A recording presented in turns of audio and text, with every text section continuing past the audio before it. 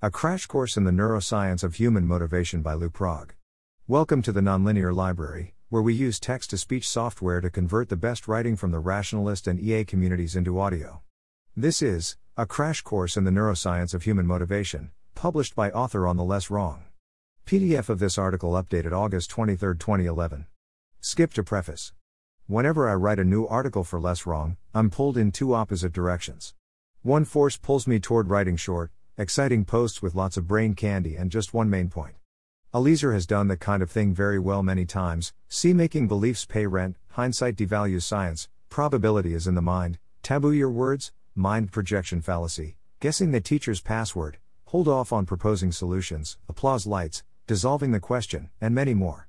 Another force pulls me toward writing long, factually dense posts that fill in as many of the pieces of a particular argument in one fell swoop as possible. This is largely because I want to write about the cutting edge of human knowledge, but I keep realizing that the inferential gap is larger than I had anticipated, and I want to fill in that inferential gap quickly so I can get to the cutting edge. For example, I had to draw on dozens of Eliezer's posts just to say I was heading toward my metaethics sequence. I've also published 21 new posts, many of them quite long and heavily researched, written specifically because I need to refer to them in my metaethics sequence.One. I tried to make these posts interesting and useful on their own, but my primary motivation for writing them was that I need them for my metaethics sequence. And now I've written only 4 posts to in my metaethics sequence, and already the inferential gap to my next post in that sequence is huge again. Frown. So I'd like to try an experiment. I won't do it often, but I want to try it at least once. Instead of writing 20 more short posts between now and the next post in my metaethics sequence, I'll attempt to fill in a big chunk of the inferential gap to my next metaethics post in one fell swoop by writing a long tutorial post, a la Eliezer's tutorials on Bayes Theorem and Technical Explanation 3. So if you're not up for a 20-page tutorial on human motivation, this post isn't for you, but I hope you're glad I bothered to write it for the sake of others. If you are in the mood for a 20-page tutorial on human motivation, please proceed. Who knows what I want to do? Who knows what anyone wants to do? How can you be sure about something like that? Isn't it all a question of brain chemistry, signals going back and forth, electrical energy in the cortex? How do you know whether something is really what you want to do or just some kind of nerve impulse in the brain? Some minor little activity takes place somewhere in this unimportant place in one of the brain hemispheres, and suddenly I want to go to Montana or I don't want to go to Montana. Don DeLillo, White Noise. Preface. How do we value things, and choose between options? Philosophers, economists, and psychologists have long tried to answer these questions. But human behavior continues to defy our most subtle models of it, and the algorithms producing our behavior remain hidden in a black box. But now, neuroscientists are directly measuring the neurons whose firing rates encode value and produce our choices. We know a lot more about the neuroscience of human motivation than you might think. Now we can peer directly into the black box of human motivation, and begin, dimly, to read our own source code. The neuroscience of human motivation has implications for philosophy of mind and action, for scientific self-help, and for metaethics and friendly AI. We don't really know what we want, and looking directly at the algorithms that produce human wanting might help in solving this mystery. So, I wrote a crash course in the neuroscience of human motivation. The purpose of this document is not to argue for any of the conclusions presented within it. That would require not a long blog post but instead a couple 500-page books, say, Foundations of Neuroeconomic Analysis and Handbook of Reward and Decision Making, my 2 greatest sources for this post 4. Instead, I merely want to summarize the current mainstream scientific picture on the neuroscience of human motivation, explain some of the concepts it uses, and tell a few stories about how our current picture of human motivation developed. As you read this, I hope that many questions and objections will come to mind, because it's not the full story. That's why I went to the trouble of linking to PDFs of almost all my sources, see references, so you can check the full data and the full arguments yourself if you like. This document is long. You may prefer to read it in sections. Contents. Folk psychology. Neoclassical economics. Behaviorism and reinforcement learning. Reinforcement learning and decision theory. The turn to the brain. Hebbian learning. Expected utility in neurons. Real-time updates to expected utility. Argmax and reservation price. Random utility. Discounting. Relative and absolute utility. Normalization. Are actions choices? The primate choice mechanism, a brief review. Marginal utility and reference dependence. Valuation in the brain. Summary and research directions. Notes. References. Folk psychology. There are these things called humans on planet Earth. They undergo metabolism and cell growth. They produce waste. They maintain homeostasis. They reproduce. They move. They communicate. Sometimes they have pillow fights. Some of these human processes are automatic, like cell growth and breathing. Other processes are intentional or willed, like moving and communicating and having pillow fights. We call these latter processes intentional actions, or simply actions. Sometimes we're not sure where to draw the line between automatic processes and actions, but this should become clearer as we learn more. In the meantime, we ask, how can we explain human actions? One popular explanation is folk psychology. Folk psychology posits that we humans have beliefs and desires, and that we are motivated to do what we believe will fulfill our desires. I desire to eat a cookie. I believe I can fulfill that desire if I walk to the kitchen and put one of the cookies there into my mouth. So I am motivated to walk to the kitchen and put a cookie in my mouth. Of course, there are complications. For example, I have multiple desires. Suppose I desire to eat a cookie and believe there are cookies in the kitchen. But I also desire to remain sitting comfortably in the living room. Can I satisfy both desires? I also believe that if I nicely ask my friend in the kitchen to bring me a cookie, she will. So I ask her to bring me a cookie and I begin to eat it, without having to leave the comfy living room sofa. We still explain my behavior with constructs like beliefs and desires, but we consider more than one of each to do so. Most of us use folk psychology every day to successfully predict human behavior. I believe that my friend desires to do nice things for me on occasion if they're not too much trouble, and I believe that my friend, once I tell her I want a cookie, will believe she can be nice to me without much trouble if she brings me a cookie from the kitchen. So, I predict that my friend will bring me a cookie when I ask her. So I ask her, and behold, my prediction was correct. I am happily eating a cookie on the sofa. But folk psychology, FP, faces some problems. 5. Consider its context in history. The presumed domain of FP used to be much larger than it is now. In primitive cultures, the behavior of most of the elements of nature were understood in intentional terms. The wine could know anger, the moon jealousy, the river generosity. These were not metaphors. The animistic approach to nature has dominated our history, and it is only in the last 2,000 or 3,000 years that we have restricted FP's literal application to the domain of the higher animals. Even still, the FP of the Greeks is essentially the FP we use today. This is a very long period of stagnation and infertility for any theory to display, especially when faced with such an enormous backlog of anomalies and mysteries in its own explanatory domain. To use Imre Lakatos' terms, FP is a stagnant or degenerating research program, and has been for millennia. Consider also its prospects for intertheoretic reduction. If we approach Homo sapiens from the perspective of natural history and the physical sciences, we can tell a coherent story of its constitution, development, and behavioral capacities, which encompasses particle physics, atomic and molecular theory, organic chemistry, evolutionary theory, biology, physiology, and materialistic neuroscience. The story, though still radically incomplete, is already extremely powerful, outperforming FP at many points even in its own domain. And it is deliberately coherent with the rest of our developing world picture. In short, the greatest theoretical synthesis in history is currently in our hands. But FP is no part of this growing synthesis. Its intentional categories stand magnificently alone, without visible prospect of reduction to that larger corpus.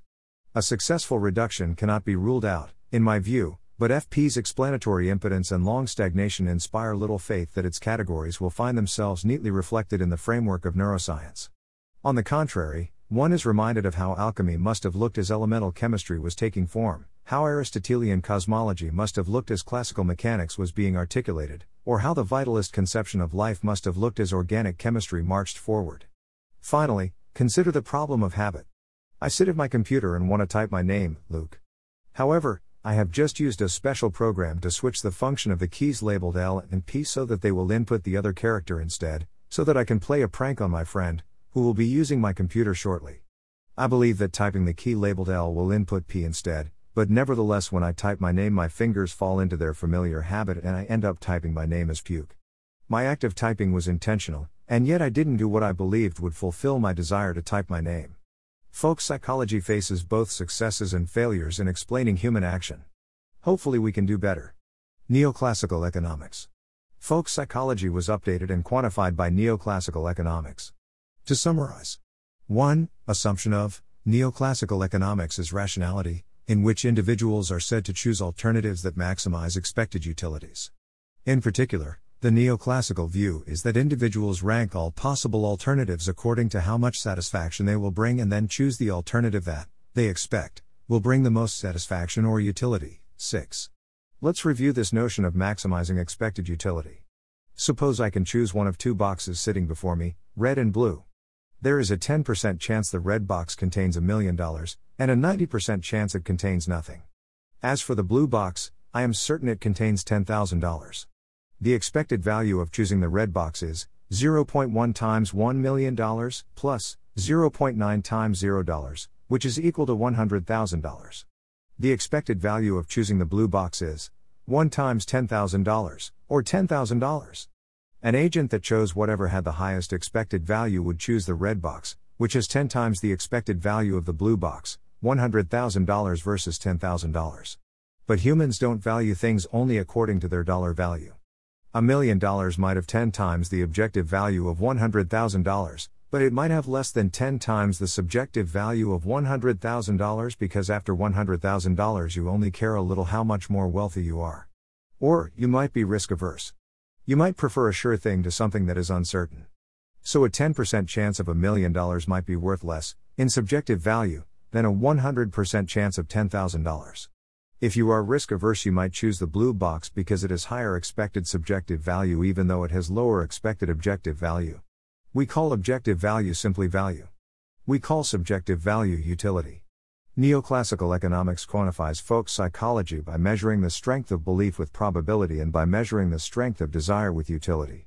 It then says that humans act so as to maximize expected utility, a measure that combines the utility of particular thing with your subjective probability of getting it. 7.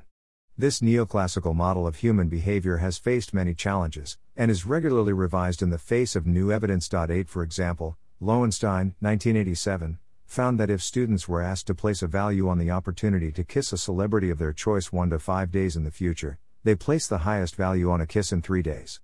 This didn't fit any existing neoclassical models of utility, but was explained in 2001 when Kaplan and Leahy, 2001, incorporated anticipatory feeling into the neoclassical model, explaining that the students got some utility from anticipating the kiss with the celebrity, but also, as usual, discounted the utility of a reward the further away it was in the future, and this is why they didn't want the kiss right away.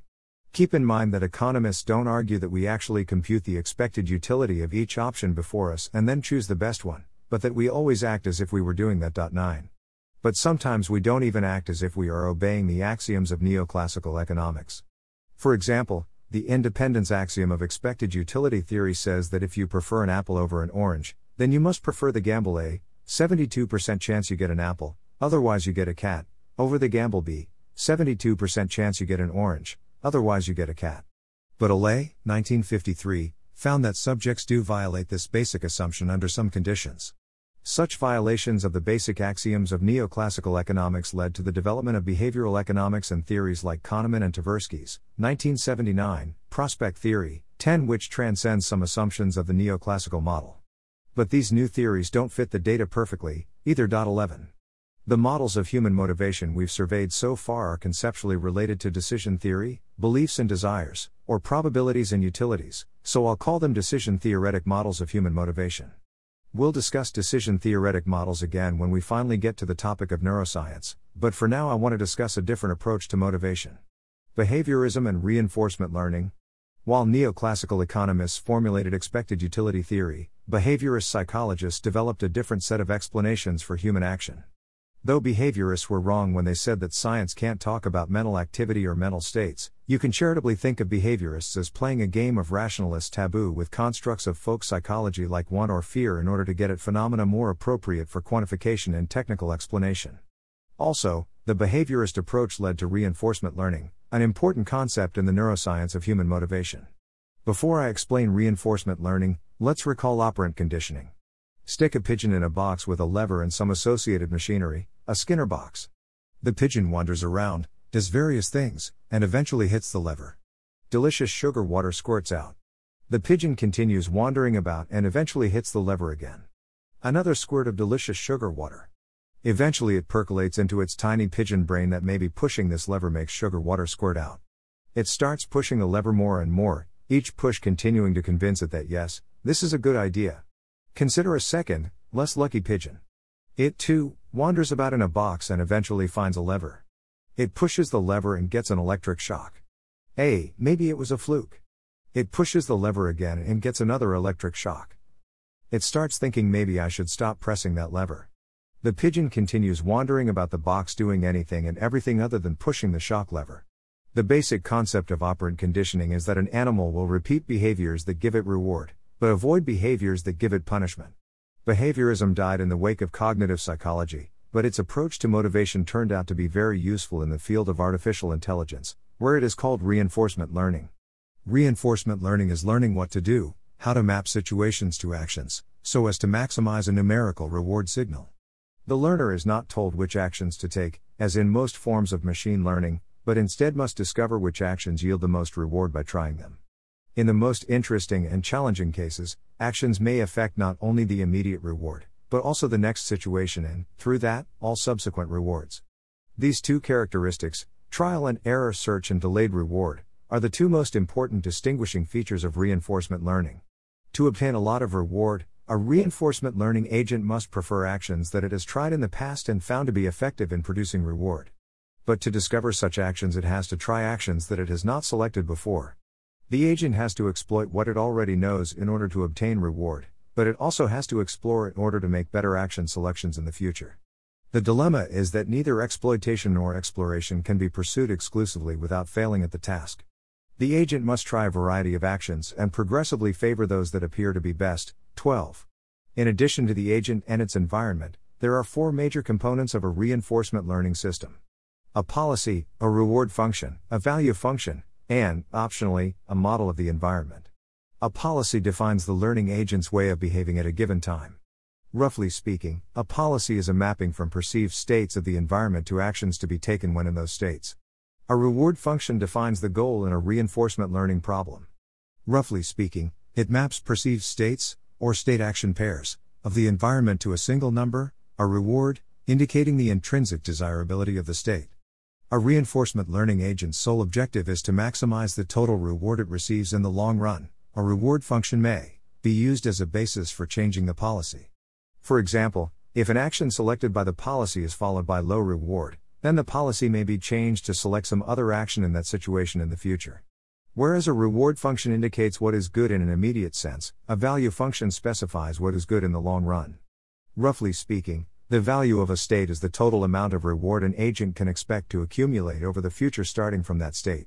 Whereas rewards determine the immediate, intrinsic desirability of environmental states, values indicate the long-term desirability of states after taking into account the states that are likely to follow, and the rewards available in those states. For example, a state might always yield a low immediate reward, but still have a high value because it is regularly followed by other states that yield high rewards. Or the reverse could be true. Rewards are in a sense primary, whereas values, as predictions of rewards, are secondary. Without rewards there could be no values, and the only purpose of estimating values is to achieve more reward. Nevertheless, it is values with which we are most concerned when making and evaluating decisions. Action choices are made on the basis of value judgments. We seek actions that bring about states of highest value, not highest reward, because these actions obtain for us the greatest amount of reward over the long run. The fourth and final element of some reinforcement learning systems is a model of the environment. This is something that mimics the behavior of the environment. For example, given a state and action, the model might predict the result in next state and next reward. Models are used for planning, by which we mean any way of deciding on a course of action by considering possible future situations before they are actually experienced. Want an example? Here is how a reinforcement learning agent would learn to play tic-tac-toe. First, we set up a table of numbers, one for each possible state of the game. Each number will be the latest estimate of the probability of our winning from that state. We treat this estimate as the state's current value, and the whole table is the learned value function. State A has higher value than state B, or is considered better than state B, if the current estimate of the probability of our winning from A is higher than it is from B, assuming we always play X's, then for all states with 3 X's in a row the probability of winning is 1, because we have already won. Similarly, for all states with 3 O's in a row the correct probability is 0, as we cannot win from them. We set the initial values of all the other states, the non-terminals, to 0.5, representing an informed guess that we have a 50% chance of winning. Now we play many games against the opponent. To select our moves, we examine the states that would result from each of our possible moves, one for each blank space on the board, and look up their current values in the table. Most of the time we move greedily, selecting the move that leads to the state with greatest value, that is, with the highest estimated probability of winning. Occasionally, however, we select randomly from one of the other moves instead. These are called exploratory moves because they cause us to experience states that we might otherwise never see. A sequence of tic-tac-toe moves might look like this: 13.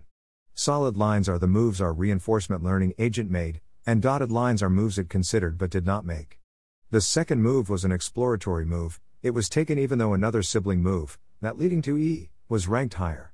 While playing, the agent changes the values assigned to the states it finds itself in. To improve its estimates concerning the probability of winning from various states, it backs up the value of state after each greedy move to the state before the move, as suggested by the arrows. What this means is that the value of the earlier state is adjusted to be closer to the value of the later state. If we let S denote the state before the greedy move, and S the state after, then the update to the estimated value of S, denoted versus S, can be written versus S, less than, versus S, plus alpha, versus S, versus S. Where alpha is a small positive fraction called the step size parameter, which influences the rate of learning. The update rule is an example of a temporal difference learning method, so called because its changes are based on a difference between value estimates at two different times. If the step size parameter is reduced properly over time, this method converges, for any unchanging opponent, to the true probabilities of winning from each state give optimal play by the agent. And that's how a simple version of temporal difference, TD, reinforcement learning works. Reinforcement learning and decision theory. You may have noticed a key advantage of reinforcement learning: an agent using it can be dumber than a decision theoretic agent. It can just start with guesses, what the hell, let's try 50%, for the value of various states, and then it learns their true values by running through many trials. But what if you don't have many trials to run through, and you need to make an important decision right now? Then you have to be smart. You need to have a good model of the world and use decision theory to choose the action with the highest expected utility. This is precisely what rationality, being good at building correct models of the world, is especially good for. For some tasks, the world provides rich, inexpensive empirical feedback. In these tasks you hardly need reasoning. Just try the task many ways and take care to notice what is and isn't giving you results. Thus, if you want to learn to sculpt, studying rationality is a bad way to go about it. Better to find some clay and a hands-on sculpting course. The situation is similar for small talk, cooking, selling, programming, and many other useful skills. Unfortunately, most of us also have goals for which we can obtain no such ready success-failure data. For example, if you want to know whether cryonics is a good buy, you can't just try buying it and not buying it and see which works better. If you miss your first bet, you're out for good. Reinforcement learning can be a good strategy if you have time to learn from many trials. If you've only got one shot at a problem, you'd better build up a really accurate model of the world first and then try to maximize expected utility. Now, back to our story. It turns out that reinforcement learning seems to underlie many of our mental processes. More on this later. The lesson Yvonne drew from this discovery was: reinforcement learning is evolution writ small. Behaviors propagate or die out based on their consequences to reinforcement in a mind, just as mutations propagate or die out based on their consequences to reproduction in an organism. In the behaviorist model, our mind is not an agent, but a flourishing ecosystem of behaviors, both physical and mental, all scrabbling for supremacy and mutating into more effective versions of themselves. Just as evolving organisms are adaptation executors and not fitness maximizers, so minds are behavior executors and not utility maximizers. But things are a bit more complicated than that, as we'll now see. The turn to the brain. I hesitate to say that men will ever have the means of measuring directly the feelings of the human heart. It is from the quantitative effects of the feelings that we must estimate their comparative amounts. William Jevons, 1871. It turns out that Jevons was wrong. Modern neuroscience allows us to peer into the black box of the human value system and measure directly the feelings of the human heart. 14. We'll begin with the experiments of Wolfram Schultz. Schultz recorded the activity of single dopamine neurons in monkeys who sat in front of a water spout. At irregular intervals, a speaker played a tone and a drop of water dropped from the spout. 15. The monkey's dopamine neurons normally fired at the baseline rate, but responded with a burst of activity when water was delivered. Over time, though, the neurons responded less and less to the water and more to the tone. But if Schultz delivered water without first giving the tone, then the dopamine neurons responded with a burst of activity again. And if he played the tone and didn't provide water, the neurons reduced their firing rates below the baseline. The neurons weren't responding to the water itself but to a difference between expected reward and actual reward, a reward prediction error, RPE. Two other researchers, Red Montague and Peter Dion, noticed that these patterns of neuronal activity were exactly predicted by TDE reinforcement learning theory from computer science. 16 in particular, the RPE observed in neurons appeared to play the same role in monkey learning as the difference between value estimates at two different times did in TDE reinforcement learning theory. Since then, researchers have done many more single neuron recording studies to test particular versions of TDE reinforcement learning and revise the theory until it predicts more and more behavior while also predicting novel experimental discoveries. Kaplan and Dean 17 provided another way to test the hypothesis that dopamine neurons encoded RPE in a TD class model. They showed that all existing RPE models could be reduced to three axiomatic statements. If a system violated one of these axioms, it could not be an RPE system. Later, Kaplan et al. 2010 tested the axioms on actual brain activity to see if they held up. They did. This is another reason why so many scientists working in this field believe the current dopamine hypothesis, that dopamine neurons encode RPE in a TD class reinforcement learning system in the brain. TD class reinforcement learning works in computers by updating numbers that represent the values of states. How does reinforcement learning work when using nerve cells? Hebbian learning. By Hebbian learning, of course. Cells that fire together, wired together. Imagine a neural pathway, in one of Pavlov's dogs, that connects the neural circuits that sense the ringing of a bell to the neural circuits for salivation. This is a weak connection at first, which is why the bell doesn't initially elicit salivation. Also imagine a third neuron that connects the salivation circuit to a circuit that detects food. This is a strong connection, and that's why food does elicit salivation right away. 18. Donald Hebb proposed. When an axon of cell A is near enough to excite cell B and repeatedly or persistently take part in firing it, a growth process of metabolic change takes place in one or both cells such that A's efficacy, as one of the cells firing B, is increased. 19.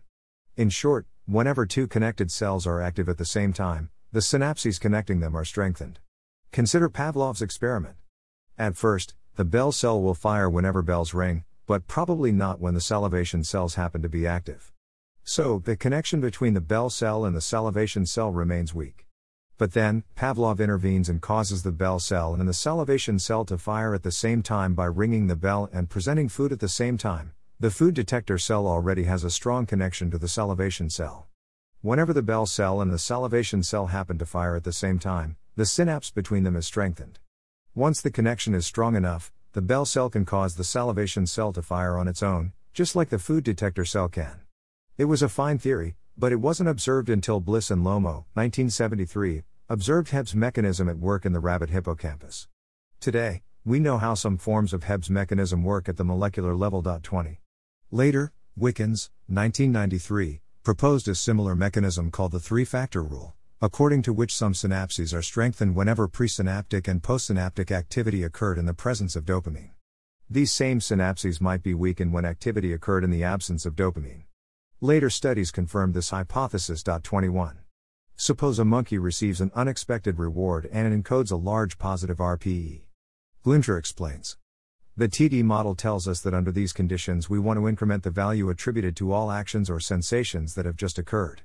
Under these conditions, we know that the dopamine neurons release dopamine throughout the frontocortical basal ganglia loops, and do so in a highly homogeneous manner. That means we can think of any neuron equipped with dopamine receptors as primed for synaptic strengthening. When this happens, any segment of the frontocortical basal ganglia loop that is already active will have its synapses strengthened. 22. We will return to the dopamine system later, but for now let us back up and pursue the neoclassical economic path into the brain. Expected utility in neurons. Ever since Friedman, 1953, economists have insisted that humans only behave as if they are utility maximizers, not that they actually compute expected utility and try to maximize it. It was a surprise, then, when neuroscientists stumbled upon the neurons that were encoding expected utility in their firing rates. Tangi and Everts, 1976, did their experiments with rhesus monkeys because they are our closest relative besides the apes, and this kind of work is usually forbidden on apes for ethical reasons. We need to implant a recording electrode in the brain. The monkeys were trained to know that a colored light on the screen meant they would soon be offered a reward, a drop of water, either for pushing or pulling, but not for both. This was the ready cue. A second later, researchers gave a direction cue that told the monkeys which action, push or pull, was going to be rewarded. The third cue was the go signal. If the monkey made the previously indicated movement, it was rewarded. This is what they saw. At the ready cue, the neurons associated with a pushing motion became weakly active, but fired above the baseline rate, and so did the neurons associated with a pulling motion. When the direction cue was given, the neurons associated with the to-be-rewarded motion doubled their firing rate, and the neurons associated with the opposite motion fell back to the baseline rate. Then at the go cue, the neurons associated with the to-be-rewarded movement increased again rapidly, up past the threshold required to produce movement, and the movement was produced shortly thereafter. One tempting explanation of the data is that after the ready cue, the monkey's brain decides there's a 50% chance that pulling will get the reward, and a 50% chance that pushing will get the reward. That's why we see the neuron firing rates associated with those two actions each jump to slightly less than 50% of the movement threshold when the ready cue is given. But then, when the direction cue is given, those expectations shift to 100%/0% or 0%/100%, depending on which action is about to be rewarded according to the direction cue. That's why activity in the circuit associated with the to-be-rewarded action doubles and the other one drops to baseline. And then the go cue is delivered and firing rates blast past the movement threshold, and movement is produced. Let's jump ahead to Basso and Wirtz, 1997, who did a similar experiment except that they used voluntary eye movements, called saccades, instead of voluntary arm movements. And this time, they presented each monkey with 1, 2, 4, or 8 possible targets, instead of just 2 targets, push and pull like Tanji and Everts did. What they found was that as more potential targets were presented, the magnitude of the preparatory activity associated with each target systematically decreased. And again, once the direction and go cues were presented, the activity associated with those other potential targets dropped rapidly and activity burst rapidly in neurons associated with the to-be-rewarded movement. It was as though the monkeys' brains were distributing their probability mass evenly across the potentially rewarded actions, and then once they knew which action should in fact be rewarded, they moved all their probability mass to that action and performed the action and got the reward. Real-time expected utility updates. Other researchers showed monkeys a black screen with flickering white dots on it. In each frame of the video, the computer moved each dot in a random direction. The independent variable was a measure called coherence. In a 100% leftward coherence condition, all dots move to the left. In a 60% rightward condition, 60% of the dots move rightward while the rest moved randomly. And so on. In a typical experiment, the researchers would identify a neuron in a monkey's brain that increased its firing rate in response to rightward coherence of the dots, and decreased its firing rate in response to leftward coherence of the dots. Then they would present the monkey with a sequence, in random order, of every possible leftward and rightward coherence condition. A leftward coherence, of any magnitude, meant the monkey would be rewarded for leftward eye movement, and a rightward coherence meant the monkey would be rewarded for rightward eye movement. But, the monkey had to wait 2 seconds before being rewarded. In this experiment, the probabilities always started at 50% but then updated continuously. A 100% rightward coherence condition allowed the monkey to very quickly know which voluntary eye movement would be rewarded, but in a 5% rightward coherence condition the expected utility of the rightward target grew more slowly. The results? The greater the coherence of rightward motion of the dots, the faster the neurons associated with rightward eye movement increased their firing rate. A higher coherence meant the monkey was able to update its probabilities more quickly. Argmax and reservation price. Many studies show that the brain controls movement by way of a winner-take-all mechanism that is isomorphic to the argmax operation from economics.23. That is, there are many possibilities competing for your final choice, but just before your choice the single strongest signal remains after all the others are inhibited. This choice mechanism was investigated in more detail by Michael Shadlin and others. 24 Shadlin gave monkeys the same eye movement task as above, except that the monkeys could make their choice at any time instead of waiting for 2 seconds. He found that when the direction of the dots is unambiguous, monkeys make their choices quickly. As the direction of the dots becomes more ambiguous, they take longer to make their choices. Throughout the experiment, the firing rates of neurons in the lip, part of the final common path for generating eye movement, grew toward a specific threshold level. The threshold level acts as a kind of criterion of choice. Once the criterion is met, action is taken. Or in economic terms, the monkeys seem to set a reservation price on making certain movements. 25. Random utility. When deciding between goods of different expected utilities, Humans exhibit a stochastic transfer function. Consider a human subject choosing between two objects of highly different expected utilities, such as a first lottery with a 50% chance of winning $5 and a second lottery with a 25% chance of winning $5. We observe highly deterministic behavior under these conditions. Basically, all subjects always choose the 50% chance of winning $5. But what happens when we increment the value of the 25% lottery? As the amount one stands to win from that lottery is incremented, individual subjects eventually switch their preference. Exactly when they make that switch depends on their idiosyncratic degree of risk aversion. What is most interesting about this behavior for these purposes, though, is that actual human subjects, when presented with this kind of choice repeatedly, are never completely deterministic. As the value of the 25% lottery increases, they begin to show probabilistic behavior, selecting the 25% lottery sometimes, but not always. 26. Our behavior has an element of randomness in it. Daniel McFadden won a Nobel Prize in economics for capturing such behavior using a random utility model. 27 The way he did it is to suppose that when a chooser asks himself what a thing is worth, he doesn't get a fixed answer but a variable one. That is, there is actual variation in his preferences. Thus, his expected utility for a particular lottery is drawn from a distribution of possible utilities, usually one with a Gaussian variance. 28. This behavior makes sense when we think about the human choice mechanism at the neuronal level, because neuron firing rates are stochastic. 29 When a neurobiologist says the neuron was firing at 200 Hz, what she means is that the mean firing rate of the neuron over a long time in stable conditions would have been close to 200 Hz. So the neurons that encode utility, wherever they are, will exhibit stochasticity, and thereby introduce some randomness into our choices. In this way, neurobiological data constrains our economic models of human behavior. An economic model without some randomness in it will have difficulty capturing human choices for as long as humans run on neurons. 30. Discounting. Louis and Glimcher, 2010, examined temporal discounting in the brain. The two monkeys in this study were repeatedly asked to choose between a small, immediately available reward and a larger reward available after a small delay. For example, on one day they were asked to choose between 0.13 milliliters of juice right now, or else 0.2 milliliters of juice available after a delay of 2, 4, 8, or 12 seconds. A monkey might be willing to wait 2, 4, or 8 seconds for the larger reward, but not 12 seconds.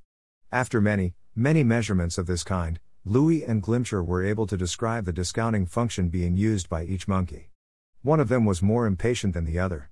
Moreover, the neurons in the relevant section of the brain fired at rates that reflected each monkey's discounting function. If 0.2 milliliters of juice was offered with no delay, the neurons were highly active. If the same reward was offered at a delay of 2 seconds, they were slightly less active. If the same reward was offered after 4 seconds, the neurons were less active still. And so on. As it turned out, the discounting function that captured their choices was identical to the discounting function that captured the firing rates of these neurons. This shouldn't be a surprise at this point, but just to confirm, yes, we can observe discounting in the firing rates of neurons involved in the choice-making process. Relative and absolute utility. Doris and Glimcher, 2004, observed monkeys and their choice mechanism neurons while the monkeys engaged in repeated plays of the inspection game. The study is too involved for me to explain here, but the results suggested that choice mechanism neurons encode relative expected utilities, relative to other actions under consideration, rather than absolute expected utilities. Toller et al. 2005, suggested that the brain only encodes relative expected utilities. But there is reason to suspect this can't be right. If we stored only relative expected utilities, then we would routinely violate the axiom of transitivity. If you prefer A to B and B to C, you can't also prefer C to A. To see why this is the case, consider Glimcher's example. He says expected value instead of utility. Consider a subject trained to choose between objects A and B, where A is $1 million worth of goods and B is $100,000 worth of goods. A system that represented only the relative expected subjective value of A and B would represent SV A greater than SVB. Next, consider training the same subject to choose between C and D, where C is $1,000 worth of goods and D is $100 worth of goods. Such a system would represent SVC greater than SVD. What happens when we ask a chooser to select between B and C? For a chooser who represents only relative expected subjective value, the choice should be C. She should pick $1,000 worth of goods over $100,000 worth of goods because it has a higher learned relative expected subjective value. In order for our chooser to construct transitive preferences across choice sets, and to obey the continuity axiom, it is required that somewhere in the brain she represent the absolute subjective values of her choices. 31. And we mostly do seem to obey the axiom of transitivity. So if the choice mechanism neurons do represent relative utilities, then some other neurons elsewhere must encode a more absolute form of utility.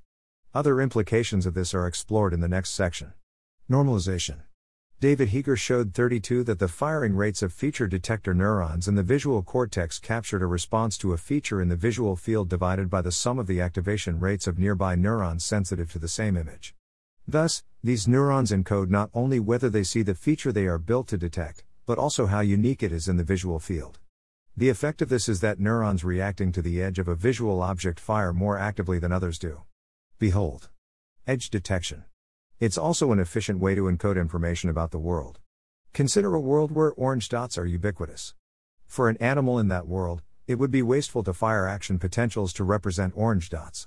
Better to represent the absence of orange dots, or the transition from orange dots to something else. An optimally efficient encoding method would be sensitive not to the alphabet of all possible inputs, but to a smaller alphabet of the inputs that actually appear in the world. This insight was mathematically formalized by Schwartz and Simoncelli, 2001. The efficiency of this normalization technique may explain why we've discovered it at work in so many different places in the brain. 33 And given that we've found it almost everywhere we've looked for it, it wouldn't be a surprise to see it show up in our choice-making circuits. Indeed, Simoncelli and Schwartz's normalization equation may be what our brains use to encode expected utilities that are relative to the other choices under consideration. One implication of their equation is that a chooser's errors become more frequent as the size of the choice set grows. Thus, behavioral errors on small choice sets should be rarer than might be predicted by most random utility models, but error rates will increase rapidly with choice set size, and beyond a certain choice set size, choices will appear random. Preliminary evidence that choice set size affects error rates has arrived from behavioral economics. For example, consider Iyengar and Lepper's 2000 study of supermarket shoppers. They set up a table showing either 6 or 24 flavors of jams, allowing shoppers to sample as many as they wanted. Customers who saw 24 flavors had a 3% chance of buying a jar, while those who saw only 6 flavors had a 30% chance. In another experiment, Iyengar and Lepper let subjects choose one of either 6 or 30 different chocolates. Those who chose from among only 6 options were more satisfied with their selection than those who had been presented with 30 different chocolates. These data fit our expectation that as the choice set grows, the frequency of errors in our behavior rises and the likelihood that an option will rise above the threshold for purchase drops. When Louis and Glimcher, 2010, investigated this phenomena in monkey choice mechanism neurons, they found it at work there, too. But the process of choice set editing is still poorly understood, and some recent studies have failed to replicate Iyengar and Lepper's results, Scheibe-Hennett et al. 2010. Perhaps the most surprising implication of these findings is that because of neuronal stochasticity, and because errors increase as the choice set grows, we should expect stochastic violations of the independence axiom, and that when choosers face very large choice sets they will essentially ignore the independence axiom. This is a prediction about human behavior not made by earlier models from neoclassical economics, but it is suggested by looking at the neurons involved in human choice making. Are actions choices? But all these data come from experiments where the choices are actions, and from our knowledge of the brain's final common path for producing actions. How do actions map onto choices about lovers and smartphones? Studies by Greg Horowitz have provided some relevant data, because monkeys had to choose options identified by color rather than by action. 34 For example, in one trial, a red option might offer one reward and a green option might offer a different reward. On each trial, the red and green options would appear at random places on the computer screen, and the monkey could choose a reward with a voluntary eye movement. The key here is that rewards were chosen by color and not by a particular action. Horowitz found that the choice mechanism neurons showed the same pattern of activation under these conditions as was the case under action-based choice tasks. So, it looks like the valuation circuits can store the value of a colored target, and these valuations can be mapped to the choice mechanism. But we don't know much about how this works, yet. The primate choice mechanism, a brief review. Thus far, we have mostly discussed the primate brain's choice mechanism. To review, the choice circuit resides in the final common pathway for action. It takes as its input a signal that encodes stochastic expected utility, a concept aligned to the random utility term in economic models proposed by McFadden, 2005, and Gould and Pisendorfer, 2006. This input signal is represented by a normalized firing rate, with Poisson variance, like all neurons. As the choice set size grows, so does the error rate. Final choice is implemented by an argmax function or a reservation price mechanism.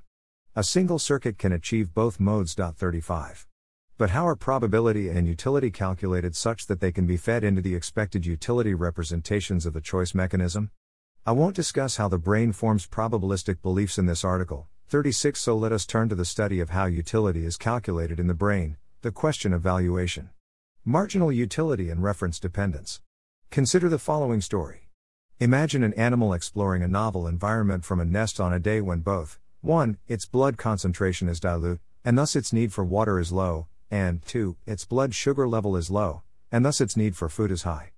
The animal travels west 1 kilometer from the nest and emerges from the undergrowth into an open clearing at the shores of a large lake.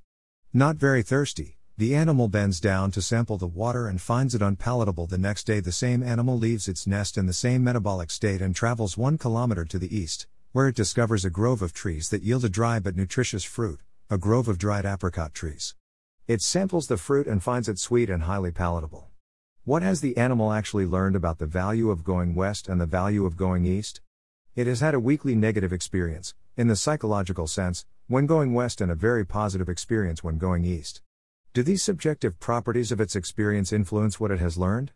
Do the stored representations derived from these experiences encode the actual objective values of going west and east, or do they encode the subjective experiences? That is a critical question about what the animal has learned, because it determines what it does when it wakes up thirsty. When it wakes up thirsty it should, in a normative sense, go west towards the lake, despite the fact that its previous visit west was a negative experience. 37. Economists have known this problem for a long time, and solved it with an idea called marginal utility. In neoclassical economics, we view the animal as having two kinds of wealth, a sugar wealth and a water wealth, the total store of sugar and water in the animal's body at a given time. A piece of fruit or a sip of water is an increment in the animal's total sugar or water wealth. The utility of a piece of fruit or a sip of water, then, depends on its current levels of sugar and water wealth. On day 1, the animal's need for water is low and its need for sugar is high. On that day, the marginal utility of a piece of fruit is greater than the marginal utility of a sip of water. But suppose during the next week the animal has a high blood sugar level. At that time, the marginal utility of a piece of fruit is low. Thus, the marginal utility of a consumable resource depends on wealth.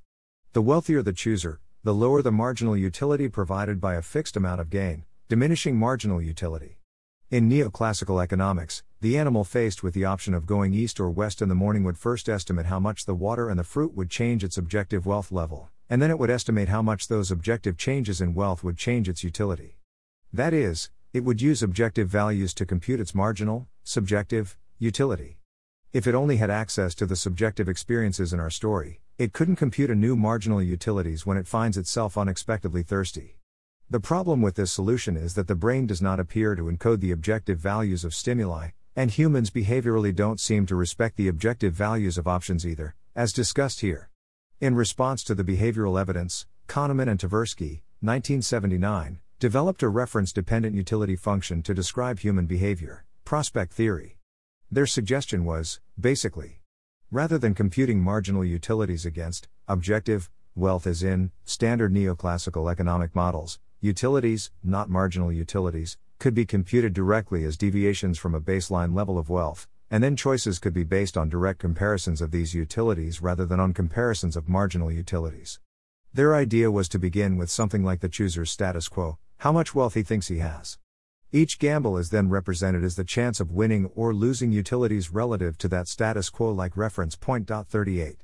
This fits with the neurobiological fact that we encode signals from external stimuli relative to reference points, and don't have access to the objective values of stimuli. The advantage of the neoclassical economic model is that it keeps a chooser's choices consistent. The advantage of the reference-dependent approach is that it better fits human behavior and human neurobiology.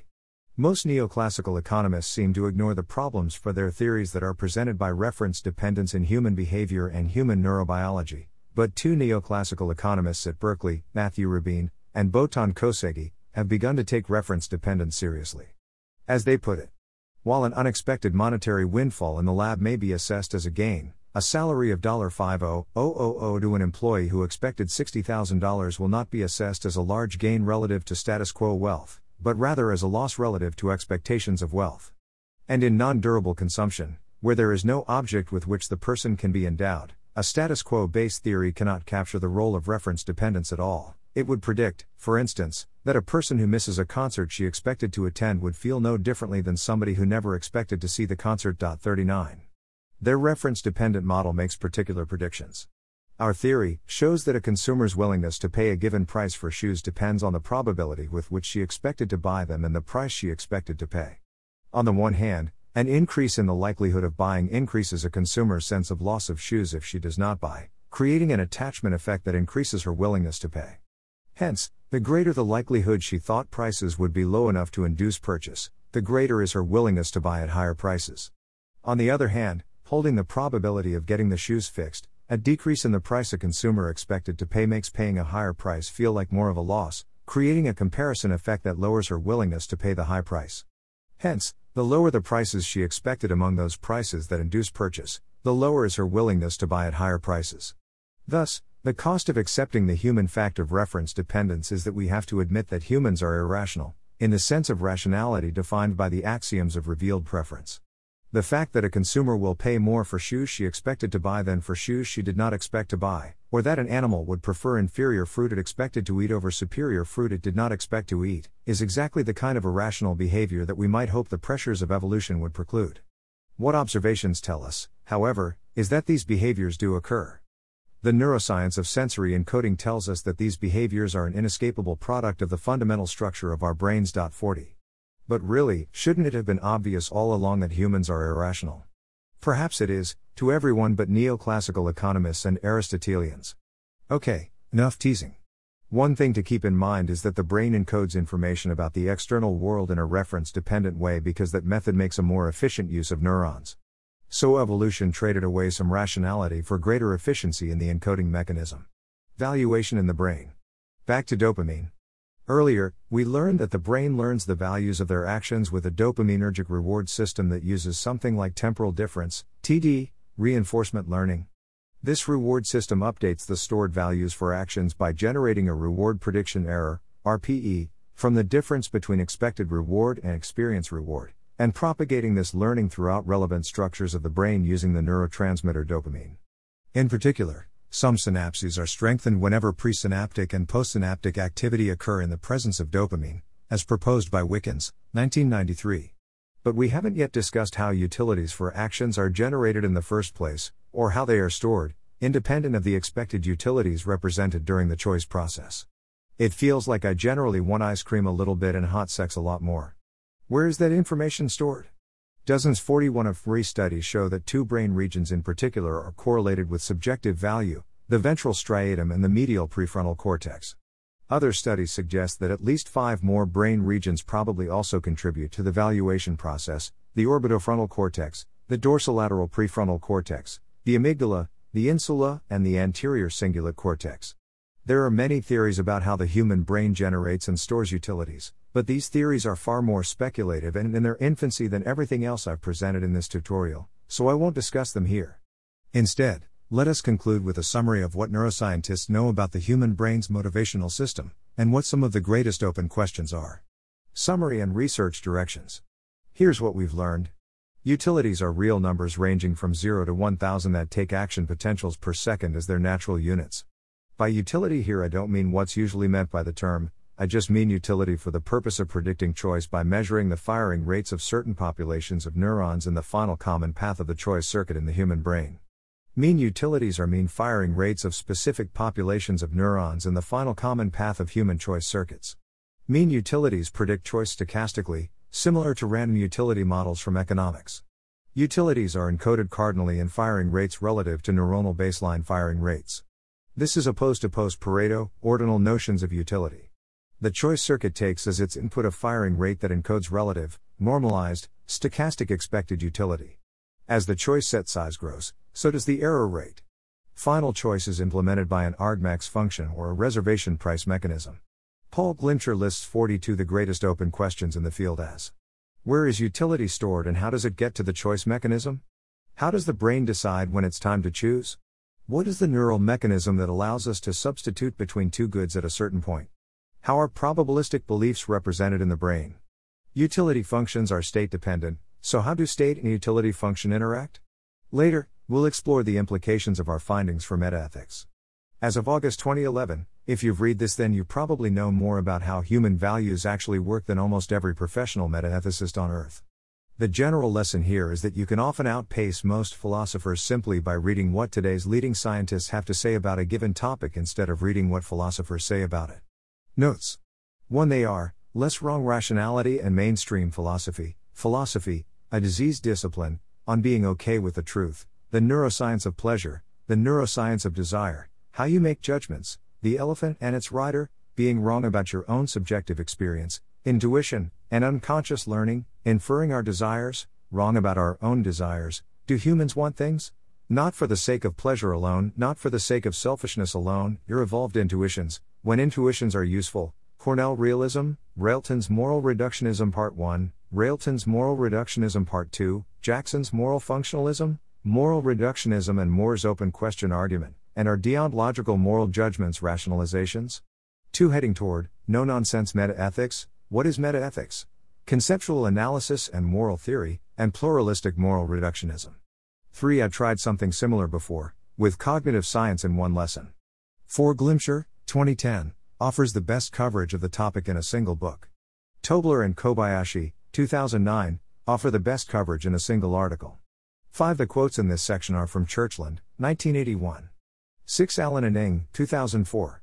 7. This perspective goes back at least as far back as Arnaud, 1662, who wrote, "To judge what one must do to obtain a good or avoid an evil, it is necessary to consider not only the good and the evil in itself, but also the probability that it happens or does not happen, and to view geometrically the proportion that all these things have together." 8. In addition to Kaplan and Leahy, 2001, see Krebs and Porteous, 1978, 1979, Incorporation of the Utility of Knowing, Loomis and Sugdens, 1982, Incorporation of Regret, Gould and Passeindorfers, 2001, Incorporation of the Cost of Self-Control, and Kosegi and Rabines, 2007, 2009, Incorporation of the Reference Point. 9. Friedman, 1953. 10. See a review in Fox and Poldrack, 2009. 11. For One Difficulty with Prospect Theory, see Laurie and Holt, 2008. 12. Sutton and Bardo, 2008, p. 3. All quotes from this section are from the early pages of this book. 13. From Sutton and Bardo, 2008. 14. Much of the rest of this post is basically a summary and paraphrase of Glimcher, 2010. 15. Myron Alex and Schultz, 1994. 16. Schultz et al. 1997. 17. Kaplan and Dean, 2007. 18. From Glimcher, 2010. 19. Hebb, 1949. 20. Malenka and Baer, 2004. 21. Reynolds and Wickens, 2002. 22. Glimcher, 2010, p. 341. 23. Edelman and Keller, 1996, Van Gisbergen et al. 1987. 24. Gold and Shadlin, 2007, Reutemann and Shadlin, 2002.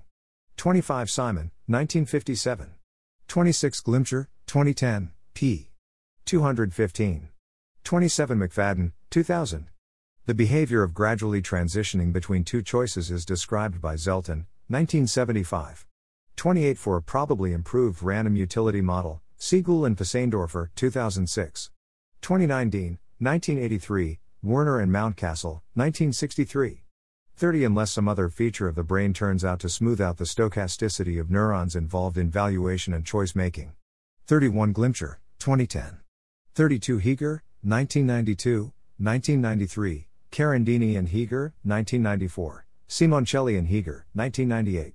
33. Carandini and Heeger, 1994, Britton and Hoya, 1999, Zokolin et al. 2005, Louis and Glimcher, 2010. 34. Horowitz and Newsom, 2001a, 2001b, 2004. 35. Liu and Wang, 2008. 36. But, C. Denev, 2009. 37. Glimcher, 2010, p. 281. 38. Glimcher, 2010, p. 283. 39. This quote and the next quote are from Kosegi and Rabin, 2006. 40. Glimcher, 2010, p. 292. 41. I won't list them all here. For an overview, see Glimcher, 2010, ch. 14. 42. Glimcher, 2010, ch. 17. I've paraphrased his open questions. I also excluded his sixth question: what is the neural organ for representing money? References. Allais, 1953. Le comportement de l'homme rational devant le risque. Critique des postulats et axiomes de l'école américaine. Econometrica, 21, 503-546. Allen and Ng, 2004. Economic Behavior. In Spielberger, ed., Encyclopedia of Applied Psychology, Volume 1, pages 661-666. Academic Press. Arnaud, 1662. Pour Royal Logic. Basso and Wirtz, 1997. Modulation of neuronal activity in superior colliculus by changes in target probability. Journal of Neuroscience, 18, 7519-7534. Britton and Hoya, 1999. Spatial Summation in the Receptive Fields of Mount Neurons. Journal of Neuroscience, 19, 5074-5084. Kaplan and Dean, 2007. Axiomatic Neuroeconomics. Kaplan, Dean, Glimcher, and Rutledge, 2010. Measuring Beliefs and Rewards, A Neuroeconomic Approach. Quarterly Journal of Economics, 125, 3. Kaplan and Leahy, 2001. Psychological Expected Utility Theory and Anticipatory Feelings. Quarterly Journal of Economics, 116, 55-79. Carandini and Heeger, 1994. Summation and Division by Neurons in Primate Visual Cortex. Science, 264, 1333-1336. Churchland, 1981. Eliminative Materialism and the Propositional Attitudes. The Journal of Philosophy, 78, 67-90. Dean, 1983. Adaptation-induced alteration of the relation between response amplitude and contrast in cat striate cortical neurons. Vision Research, 23, 249-256. Deniv, 2009. Bayesian Decision-Making in Two Alternative Force Choices. In Dreher and Tremblay, eds., Handbook of Reward and Decision-Making, pages 441-458. Academic Press. Doris and Glimcher, 2004. Activity in posterior parietal cortex is correlated with the subjective desirability of an action. Neuron, 44, 365-378. Edelman and Keller, 1996. Activity of visuomotor burst neurons and the superior colliculus accompanying express saccades. Journal of Neurophysiology, 76, 908-926. Fox and Poldrack, 2009. Prospect Theory in the Brain. In Glimcher, Kammerer, Fair, and Poldrack, eds., Neuroeconomics, Decision-Making and the Brain, pages 145-173. Academic Press. Friedman, 1953. Essays in Positive Economics. University of Chicago Press. Glimcher, 2010. Foundations of Neuroeconomic Analysis. Oxford University Press. Gold and Shatlin, 2007. The Neural Basis of Decision-Making. Annual Review of Neuroscience, 30, 535-574. Gould and Pisendorfer, 2001. Temptation and Self-Control. Econometrica, 69, 1403-1435. Gould and Pisendorfer, 2006. Random Expected Utility. Econometrica, 74, 121-146. Hebb, 1949. The Organization of Behavior. Wiley and Sons. Heeger, 1992. Normalization of Cell Responses in Cat Striate Cortex. Visual Neuroscience, 9, 181-197. Heeger, 1993. Modeling Simple Cell Direction Selectivity with Normalized, Half-Squared Linear Operators. Journal of Neurophysiology, 70, 1885-1898. Horowitz and Newsom, 2001a. Target Selection for Saccadic Eye Movements, Direction Selective Visual Responses in the Superior Colliculus Induced by Behavioral Training. Journal of Neurophysiology, 86, 2527-2542. Horowitz and Newsom, 2001b.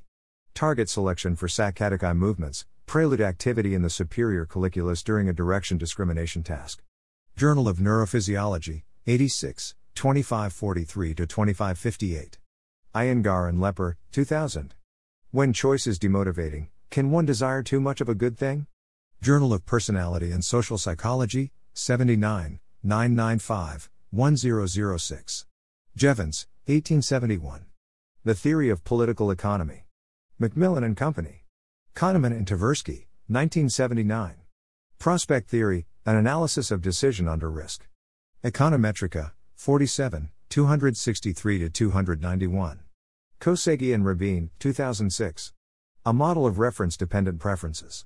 Quarterly Journal of Economics, 121, 1133-1165. Kosegi and Rabin, 2007. Reference-Dependent Risk Attitudes. American Economic Review, 97, 1047-1073. Kosegi and Rabin, 2009. Reference-Dependent Consumption Plans. American Economic Review, 99, 909-936. Krebs and Porteous, 1978. Temporal Resolution of Uncertainty and Dynamic Choice Theory. Econometrica, 46, 185-200. Krebs and Porteous, 1979. Dynamic Choice Theory and Dynamic Programming. Econometrica, 47, 91-100. Laurie and Holt, 2008. Payoff Scale Effects and Risk Preference Under Real and Hypothetical Conditions. In Plott and Smith, eds., Handbook of Experimental Economic Results, Volume 1, pages 1047-1053. Elsevier Press. Lowenstein, 1987. Anticipation and the Valuation of Delayed Consumption. Economic Journal, 97, 666-684. Liu and Wang, 2008. A Common Cortical Circuit Mechanism for Perceptual Categorical Discrimination and Veridical Judgment. PLOS Computational Biology, 4, 1-14. Loomis and Sugden, 1982. Regret Theory, An Alternative Theory of Rational Choice Under Uncertainty. Economic Journal, 92, 805-824. Louis and Glimcher, 2010. Separating Value from Choice, Delay Discounting Activity in the Lateral Intraparietal Area. Journal of Neuroscience, 30, 5498-5507. Malenka and Baer, 2004. LTP Unlimited, An Embarrassment of Riches. Neuron, 44, 5-21. Meyer Nowicks and Schultz, 1994. Importance of Unpredictability for Reward Responses in Primate Dopamine Neurons. Journal of Neurophysiology, 72, 1024-1027. Reynolds and Wickens, 2002. Dopamine-Dependent Plasticity of Corticostriatal Synapses. Neural Networks, 15, 507-521. Reutemann and Shadlin, 2002. Responsive neurons in the lateral intraparietal area during a combined visual discrimination reaction time task. Nature Neuroscience, 22, 9475-9489. Scheibe-Hen, Briefeneder, and Todd, 2010. Can there ever be too many options? A Meta-Analytic Review of Choice Overload. Journal of Consumer Research, 37, 409-425. Schultz, Dion, and Montague, 1997. A Neural Substrate of Prediction and Reward. Science, 275, 1593-1599. Schwartz and Simoncelli, 2001. Natural Signal Statistics and Sensory Gain Control. Nature Neuroscience, 4, 819-825. Zelton, 1975. Re-examination of Perfectness Concept for Equilibrium Points in Extensive Games. International Journal of Game Theory, 4, 25-55. Simoncelli and Heeger, 1998. A Model of Neuronal Responses in Visual Area Mount. Vision Research, 38, 743-761. Sutton and Bardo, 2008. Reinforcement Learning, An Introduction. MIT Press. Tangi and Everts, 1976. Anticipatory Activity of Motor Cortex Neurons in Relation to Direction of an Intended Movement. Journal of Neurophysiology, 39, 1062-1068. Tobler and Kobayashi, 2009. Electrophysiological Correlates of Reward Processing in Dopamine Neurons. In Dreyer and Tremblay, eds., Handbook of Reward and Decision Making, pages 29-50. Academic Press. Van Gisbergen, Opstal, and Tax, 1987. Collicular Ensemble Coding of saccades based on vector summation. Neuroscience, 21, 651. Werner and Mountcastle, 1963. The variability of central neural activity in a sensory system, and its implications for central reflection of sensory events. Journal of Neurophysiology, 26, 958-977. Wickens, 1993. A Theory of the Striatum. Pergamon Press. Zacolin, Cox, and DeCarlo, 2005. Multiple Object Response Normalization in Monkey Inferotemporal Cortex. Journal of Neuroscience, 25, 8150-8164. Thanks for listening. To help us out with the Nonlinear Library or to learn more, please visit nonlinear.org.